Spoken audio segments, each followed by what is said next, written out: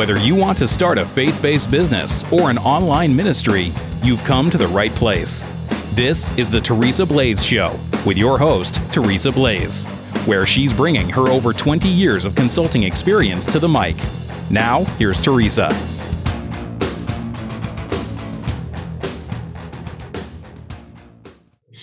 Hi, I'm Teresa Blaze, and this is the Teresa Blaze Show.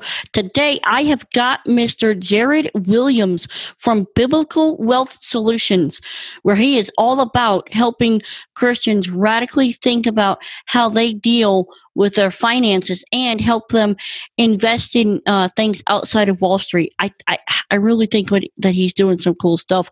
He is also the host of the Biblical Wealth Podcast and Building Biblical Families Podcast. So, Jared, welcome to the show. Hi, Teresa. Thanks for having me. I'm excited to talk. Well, I'm really glad to talk. Before we dive in, I'm going to cover our sponsor real quick. And guys, you guys know that I am all about financial education. That's why I brought Jared on.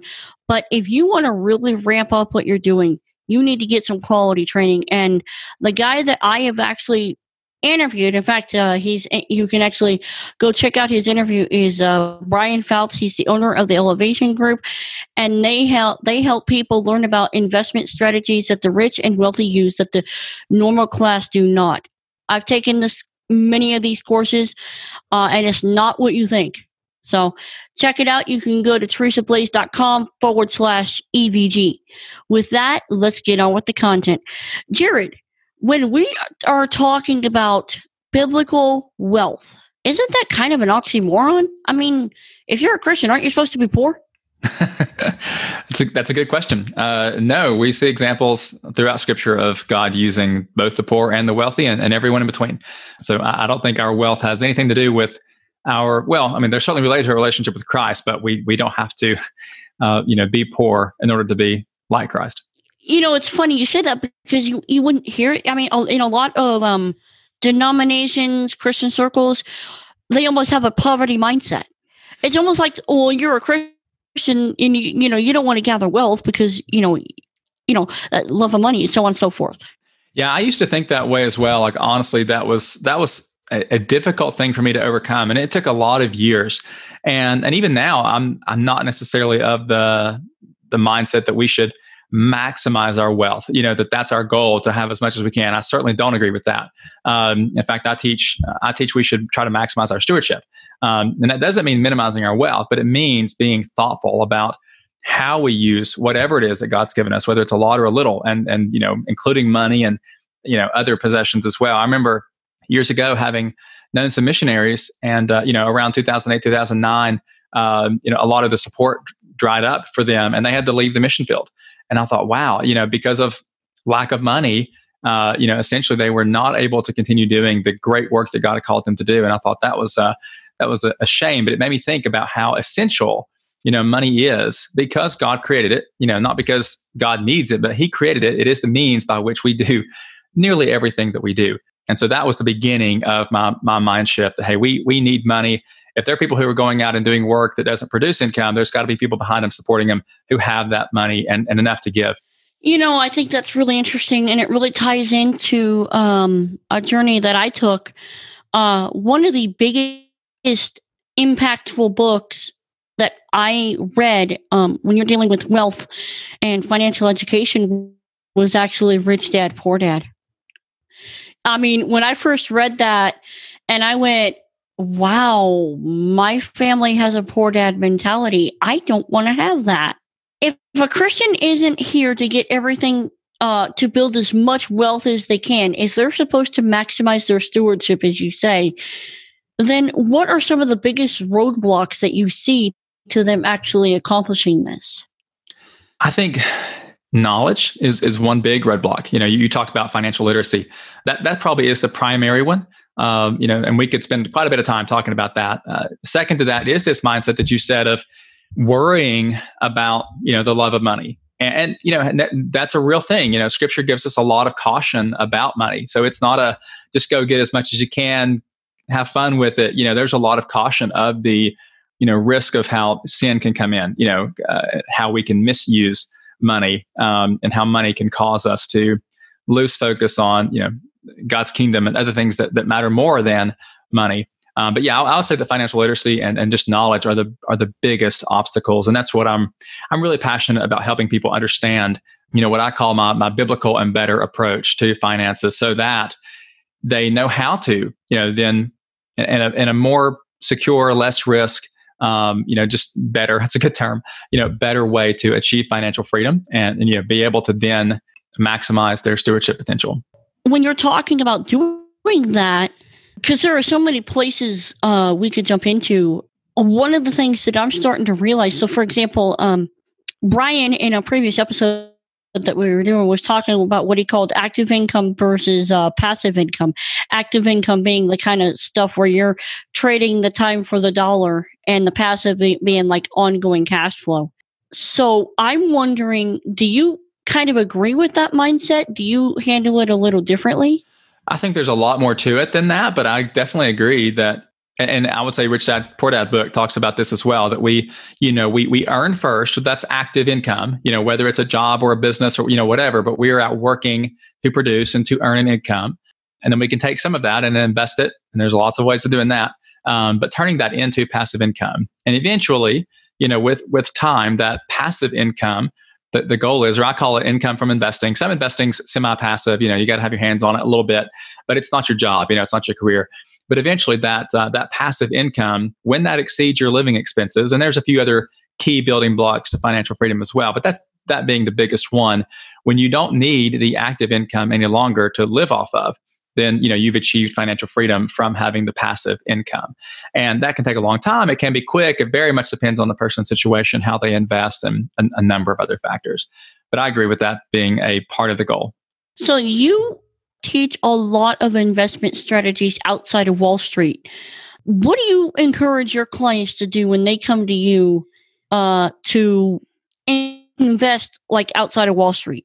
Yeah, there's lots of people who can talk about different investments off of Wall Street. So I would prefer to answer the why question to that first, and then I'm happy to share some of those investment strategies and things. But what really began all of this, mindset shift for me was being introduced from someone that I randomly met at a church's Christmas party. So randomly is probably a bad word, providentially met at our church's Christmas party. And he introduced me to this idea of biblically responsible investing. And I'd never heard that term. I already had some, financial background. I wasn't primarily doing investing at the time, but I was in the financial industry. And he shared with me that there were, a lot of companies out there that many of us, most of us, are invested in through our mutual funds and our 401ks and IRAs and wherever, that are supporting and even profiting from unbiblical activities. Things like abortion, pornography, addiction. We were literally profiting from some of that, or owning companies that are helping those activities to grow and become more prevalent. And, that obviously as stewards of God's money, if we realized it, we would not want to be profiting from those things. We wouldn't agree with that. And I'd never considered that. I'd never thought about what's going on behind the scenes of my investments. I thought about what's their performance look like, but never how is that money being made? How is that performance being generated? And so that was a really eye-opening conversation. And that led to me having many more conversations with him and getting introduced to a lot of people in that industry. And so that's primarily done through biblically screened mutual funds. So that is on the stock market, and that's where I began. And so there was this idea of avoiding the bad and being better stewards of what God has given us. But as time went on, I began to find some problems with the typical approach. I call it the typical financial approach that, again, most families are following and what we're being taught by most of the financial educators out there. Had its own problems, and specifically, relying primarily on Wall Street and on the stock market led to substantial loss of wealth. I mean, regularly over 50% loss of wealth for many families, and they have no idea. Like, they don't realize they're losing that wealth. It's not a crash. It's in addition to any other thing that may go wrong, they were losing substantial money. When I saw that, it was devastating. It was hard to continue doing the work I was doing with the families that I was working with and saying, this is the best I know to tell you, but I can see big problems with it. And so I was spending a lot of time praying for solutions to that problem. And this isn't all of it, but investing off of Wall Street does solve many of those problems. And so it's much easier to be biblically responsible when we're investing in something like a rental home as one example. We know what it is. We know how the money is being made. We know there's nothing, bad or immoral, in that for sure. Plus, we have impact. We're getting to help other people. We're getting to bless their lives through our investing. And it solves many of these problems that most families were facing from a financial standpoint as well. And so that made me very interested. I'll say that to begin with, to do a lot more research, to dive into that, part of the industry and learn more about investing off of Wall Street. And the more that I did, the more pleased that I was. And that doesn't mean that, every investment is good. Obviously, they're not. But there are many, many ways of making, frankly, better investments, in my opinion, off of Wall Street, while also solving the problems that cause substantial loss of wealth and more easily being biblically responsible and even blessing the lives of others. So that was the why. That's what led me into looking at the off Wall Street investments. So anytime someone talks about non-Wall Street investments, real estate's going to be a big part of that, whether it's, owning an individual rental property, whether it's being a part of a fund and, a part of a group that's buying a larger multifamily type of complex, whether it's, again, investing in a group for storage units or mobile home parks. Like there's lots of ways of doing that. And we can help people do, any of those things through, expert partners that they can work with. There's ways of lending for profit. So lots of different ways where you can lend money to someone. And so you're not having an equity ownership piece of it, but you're just lending money for a return for an interest rate, just like the bank does. Oftentimes there's collateral, so there's a lot less risk involved in that. And so that's a way of investing off of Wall Street. Then you get into things like life settlements, and there's lots of interesting things out there that require more education, but plenty of ways to diversify an investment portfolio and earn active income or have good growth without having to deal with the volatility, the costs, and things that go along with the stock market. I find it really interesting, especially right now. So like we are in this weird time of unemployment, and yet the stock market is up and rising and fluctuating. And I'm certainly not an expert in it, but I'm playing with a little tiny bit, but not enough to endanger us. You know what I mean? But I find what you're saying to be really intriguing in the sense of a lot of people, they really do take the approach of, well, I have this financial advisor. He must have a lot more knowledge than I do, so I'm just going to trust my money to him. And I mean, if I'm thinking wrong here, isn't that kind of like gambling your money? I think that case could be made. I'm not one who says the stock market is the same as a casino. I don't quite feel that way about it, but certainly there is a lot of risk. I mean, it certainly is among the most risky. Not that, over the long term, I have very little doubt that the stock market itself, or, the American economy, will continue to do well. And that's essentially what the stock market is. I mean, it's the larger company, the larger, corporate portion of the American economy, that it will continue to do well and to grow and to be profitable. And if it does, then the stock market will also be profitable. The problem is that doesn't translate to people's money. When you look at stock market performance and you compare that to investor performance, they are not the same. Long-term average returns do not equal actual returns. And that, amongst other things, was what I began to discover. I built, the story is long, happy to share it, but it's long. but ultimately, I ended up building a spreadsheet to test volatility. I really, again, accidentally, providentially came across something that showed me that volatility was having a much bigger effect and impact than I realized. And so I built a spreadsheet to test this. I was like, can it really, I had always kind of thought of it as a positive, like an automated opportunity to, buy low and sell high if you rebalance during these times of volatility. And that's what I had been taught. That's what I taught clients. And when I built a spreadsheet and just isolated volatility and tested it, with hypothetical numbers, it just, every time, the more volatile it was, the less dollars there were at the end with no other variables. And it was substantial, and then I would add on top of that fees, and you would add on top of that investor mistakes. You would add on top of that taxes and other things. And it became really apparent that most families were losing tremendous wealth without realizing it. And some of it was going to be the case, even if everything went as planned. If someone is listening to this and they're going, well, I don't want to leave my wealth building in the hands of someone else. I really want to start doing things the way God would have me do them. What would be some of the first steps that you would recommend? I always recommend, regardless of how someone's wanting to invest, that they begin with getting their full financial picture in front of them, so that you're making informed decisions. Most of us make micro decisions without looking at the macro picture, so to speak. So we'll make this investment decision or this insurance decision or this debt decision or whatever without looking at the entire picture. We'll begin investing here when we have a really big hole, in protection up here that could have a much greater impact. So I would begin with looking at the big picture. And that's how we tend to do that with our clients. As we don't force them to do it, but as much as possible, we encourage them to let us help kind of build out their entire financial model. We can see that on one page, and it really makes it obvious, not only to us, but typically to them as well. Makes it obvious where they need to begin, what's going to have the biggest impact, and where there are some holes and things like that. So then it becomes a lot easier to make those decisions. And then from there, I recommend people have some kind of advisor, whether it's a professional advisor, whether it's someone who's done whatever they're wanting to invest in, that type of investment before. It's just always good to have the counsel and wisdom of somebody else, and in particular someone who's gone and done what you're wanting to do before you, and just avoiding the many mistakes that can cause us to lose money, or even just not have as good a return as we might have had on whatever that investment is. So I'm definitely okay with people doing it on their own to a degree, but always have some kind of a team. Even if you're not handing your money over to someone and having them do everything for you, and I really don't ever advise that. Have some bodies on your team to help think through decisions before you make them, and that's most helpful when you can see the big picture. I want to kind of go back to, you mentioned that you actually started learning about the biblical biblically responsible way of investing was the term. Yeah. Right.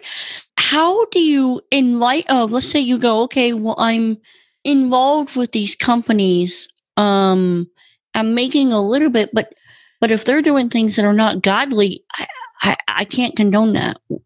How do you screen these companies for that? That's not nearly. It's impossible for an individual to do that, because if you imagine even a single mutual fund, it may have hundreds or thousands of companies in it. And really, if you're wanting to be thorough, you'd have to look at what all of those companies are doing. So now, and this has been decades in the making. This industry has been growing for decades. But now there are a number of third-party screening companies, and all they do is they compile and analyze, this data from publicly traded companies. So some of it's obvious. You look at their operations. Are they selling abortion drugs? Okay, that's pretty clear. Like, we don't want to profit from that. Some of it's a little more hidden. Who are they giving money to? So maybe it's not something that, maybe they make widgets, but they're donating money to Planned Parenthood. And we wouldn't want to own that company either as stewards of God's money. So, they compile all of this data. And then there are now mutual fund companies who, they take that data and they use that to build their own mutual funds. So I call them biblically screened. And so, oftentimes they're taking what would be otherwise a pretty typical mutual fund setup, a build, and excluding those companies that don't fit, that are involved in unbiblical activities. Everything else can go into that fund. So that's how most people get started. Most of them start by just exchanging their current mutual funds for biblically screened mutual funds. And then as time goes on and I get to know them better, we get deeper into our relationship, and I can show them some of the problems that they're likely having and going to have from being fully in the market. They'll begin to transition. Some people, jump all into non-Wall Street investments. Most of them, will do one and then do another, and slowly, gradually build up their portfolio of non-Wall Street investments. So that's typically how it's done. There's not a lot of access for individual consumers to go find that information, honestly. So that's something we do offer. We offer a stewardship report. So if someone was concerned about that, they wanted to see what's going on behind the scenes of their own investments, they can send us their portfolio. We can get that report done for them and then sit down and kind of walk through and show them, here's what you own. Here's what all it's involved in. And then just where would you like to go from there? Two things. One, how does someone make money on the mutual fund? So do they do it via the buy and hold strategy and hope that the mutual fund increases in value, or do they make the money off of the dividends? That's more of an individual's choice. I mean, most people, if you're asking what most people do, most people are buying and holding and just looking at accumulation. And even if they do happen to have a dividend focused mutual fund, or there happen to be some companies in that mutual fund that pay dividends, they typically just reinvest those. And so from their perspective, it's just all accumulation. And it almost has to be that way if you put all your money into a 401k or into an IRA, and you can't take it out, unless you're over 59 and a half currently. You don't have any choice but to accumulate. So I'm not a big fan of doing that.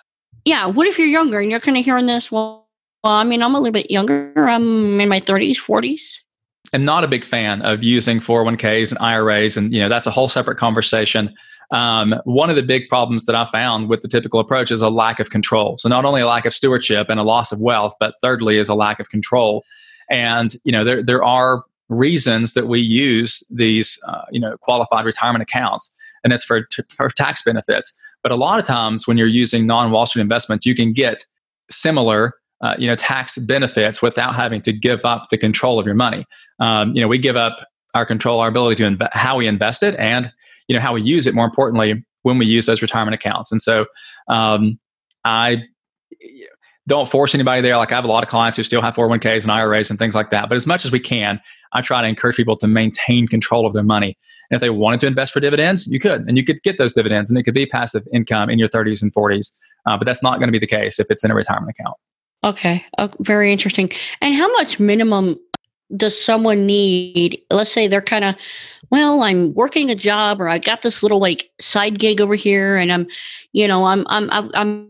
building a company over here, or whatever. How much income do they need to have to really start whirling into these alternative investments, or to work with you?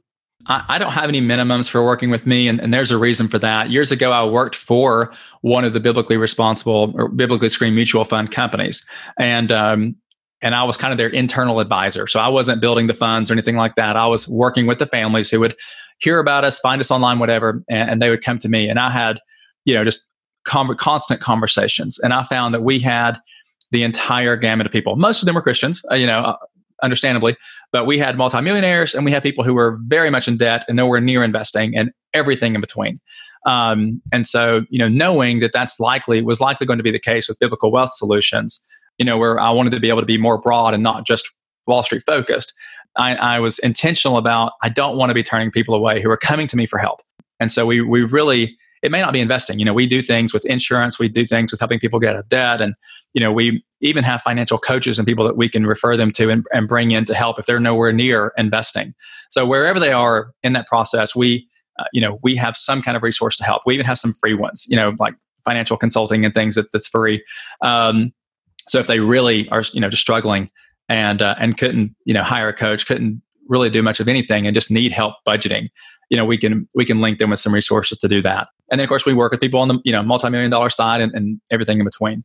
So there's no minimums. Now, when you're talking about non-Wall Street investments, they're not mutual funds where you can spend $25 a month to get into them. Typically, they're 5-figure or more, minimum investments to do those. There are a few. I have a couple that have, $10 and $100 minimums. So you can get started with less, but most of the good investments in the world require moderate lump sums of money. So we help them with saving, help them focus on saving and getting in position to take advantage of those types of, better investments. So what I'm doing, I'm using the Robinhood app. I'm sure you know what that is. What I'm doing is I'm building up, and I'm not focusing on the stocks for value. I don't care about that necessarily. I'm trying to build up, I'm using the fractional investing thing, and I'm building up monthly dividend stocks because I'm interested in cash. Now, I'm not getting a whole lot right now, but I'm trying to kind of build it up. Now, I don't know as far as the biblical side of it, if I'm investing in companies that aren't so good, but that's what I'm trying to do. And that's outside of building our companies. In general, do you think that's kind of a good, one of the biggest reasons I'm doing that is because the Robinhood app is accessible to me because I'm a completely blind user and it's accessible. I like the Robinhood app. I don't have any issues with Robinhood. You are likely invested in companies that you would have some disagreements with. It's likely, not seeing your portfolio. But if you're using, dividend focused mutual funds in particular, you are. If you're buying individual stocks, then you may or may not have avoided it. It just depends. typically dividend paying companies are large. They're the big stable companies who aren't so focused on growth and they can distribute profit. Small companies don't distribute dividends. They reinvest everything to grow, which they should. And unfortunately, it's typically those big companies who are, supporting many of the things that we wouldn't agree with. So most dividend focused investments, unfortunately, are not what we would consider biblically responsible. There are some exceptions. I mean, that I won't drop names, but there are some exceptions, companies you definitely know, that I'll be comfortable investing in. But from a more financial standpoint, no, I mean, I don't think that's a bad plan. I like dividends. I like passive income. The challenge is that there will be some volatility in there. So even if the cash flow doesn't fluctuate, the value would fluctuate. And so it depends on what the long-term goal is. If it's just to build it up and, build up the cash flow, then that's been a proven, long-term strategy. If the goal is to eventually take some of that and put it into a non-Wall Street investment, then you could end up in a situation where the value drops and stays there for a long time. You've got to wait, for a long time until it comes back and you would want to sell and reinvest in something else. So I tend to help people find, better places, more productive places to store cash. That's not a bank account where they're getting, 3, 4, 5% more guaranteed growth on that cash without any of the volatility, without any of the risk. And then when it gets there, when it accumulates to the point that they can make some other investments, then that they have access to that money to make those investments. So that's my preferred method. But if I was working with someone and they're like, hey, I want to save up money in these dividend stocks, and I don't have a time frame in mind necessarily. I don't care if it dips in value, and I'm okay waiting for it to recover. That's fine. So everything depends on the goals. My husband just told me, we'll test it out. And I'm like, well, I don't want to do a buy and hold and just wait on value, because that's kind of like playing the lottery. And I'm not really keen on doing that, and so that's why I was kind of testing with that. How many people do you think really, are thinking about their wealth building from a biblical framework? In general, do you think that this is a common thing, or is it kind of more like, well, I never really considered that as far as like most of the church?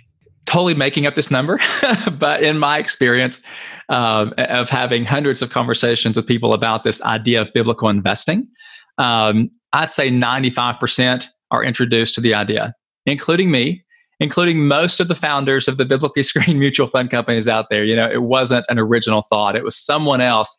Really, I think there was a time about 30 years ago that the Lord gave this kind of vision to a number of people at the same time. And of course, that was pre-internet. They didn't know each other.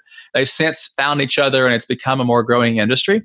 But it's pretty uncommon that someone calls and says, hey, I was thinking about what's going on behind the scenes of my, the companies I own and my investments, or I was wondering how they make money, or I was wondering who they give money to. That's pretty unusual. So I think a lot of people, though, would want to, think this way. They would care. It's just never entered their mind. And that was me. Again, I was introduced to the idea. So it wasn't original to me. But it was, definitely a lightning bolt moment. I remember walking out to my car, to my wife, and I was like, that was probably a providential conversation. I think a lot's going to come from that. Much more than I thought it came from that. Do you have any piece of advice for the person that's hearing this for the first time, and maybe kind of chewing on it and going, well, I've never really considered that? And number two, for the believer that is very conscious about their money and they want to make sure it's going to the right places and, God's honored in their financial decisions, do you have any next steps for them? Yeah.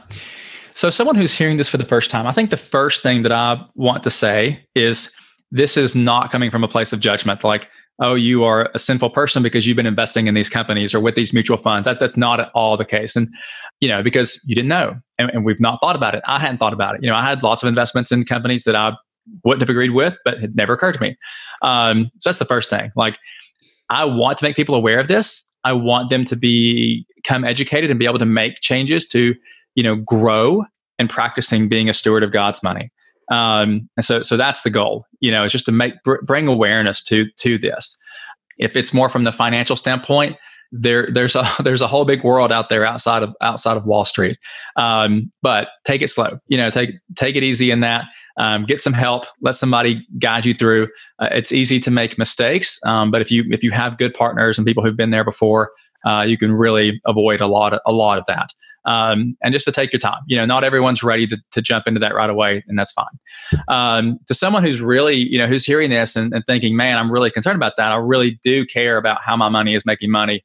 How I'm profiting with God's money. The best first step is our stewardship report. And so, Teresa, I can send you a link to that. We have a specific webpage where you can just very simply send us your information, and we can run that report for you. Jump on a call, walk through it with you. And again, what you do from there is up to you. It's not a browbeating conversation at all. It's just here it is. Happy to answer any questions you have, help you to understand this. It can be a lot for some people to take in. Some people, we have multiple conversations. They want to get really nitty gritty and really understand things. Other people are like, hey, I've heard enough. I probably have it. I don't want to have it. What do we do next? And, either place that people are coming from is fine. And, we're prepared and happy to help walk through whatever that process looks like for people. Could God still use these companies? My money was invested in them for not good things, but when it comes back to me, I'm using it for the kingdom. Sure. So, I guess what I'm asking is, could that be a solid argument, or do you think that's kind of a flimsy argument? I may not quote this scripture exactly right, so I apologize if I don't.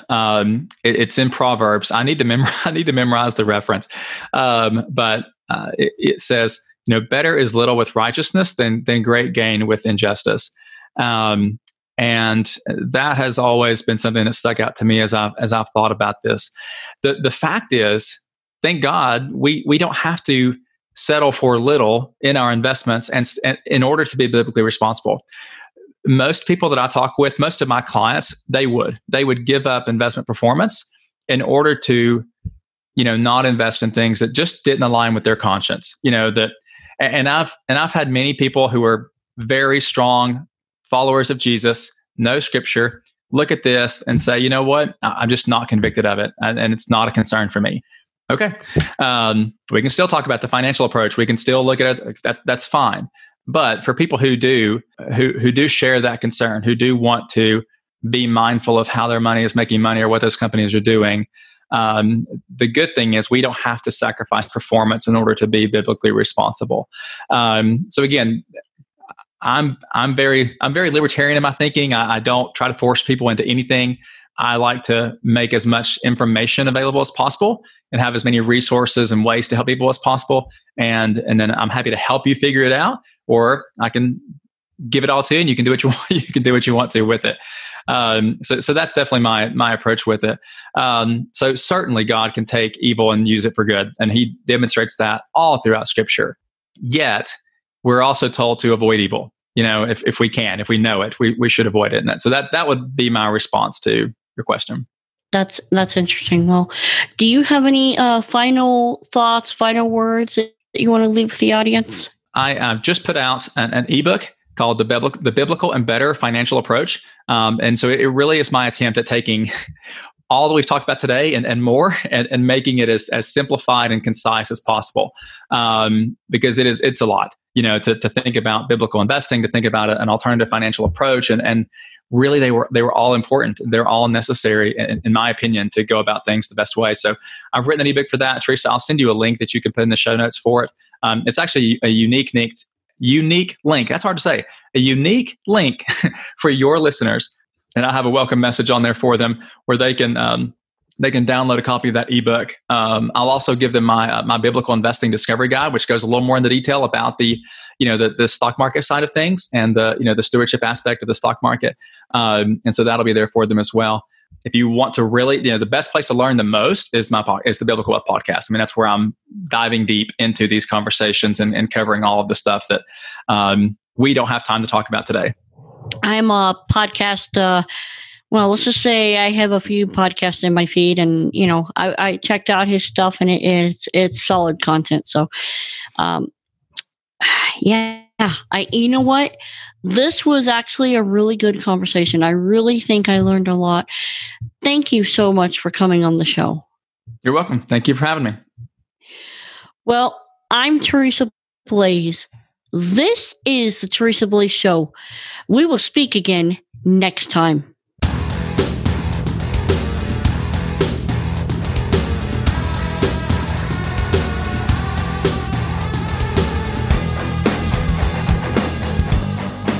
You've been listening to The Teresa Blaze Show. To catch all her past shows, visit www.teresablaze.com. That's TeresaBlaze.com.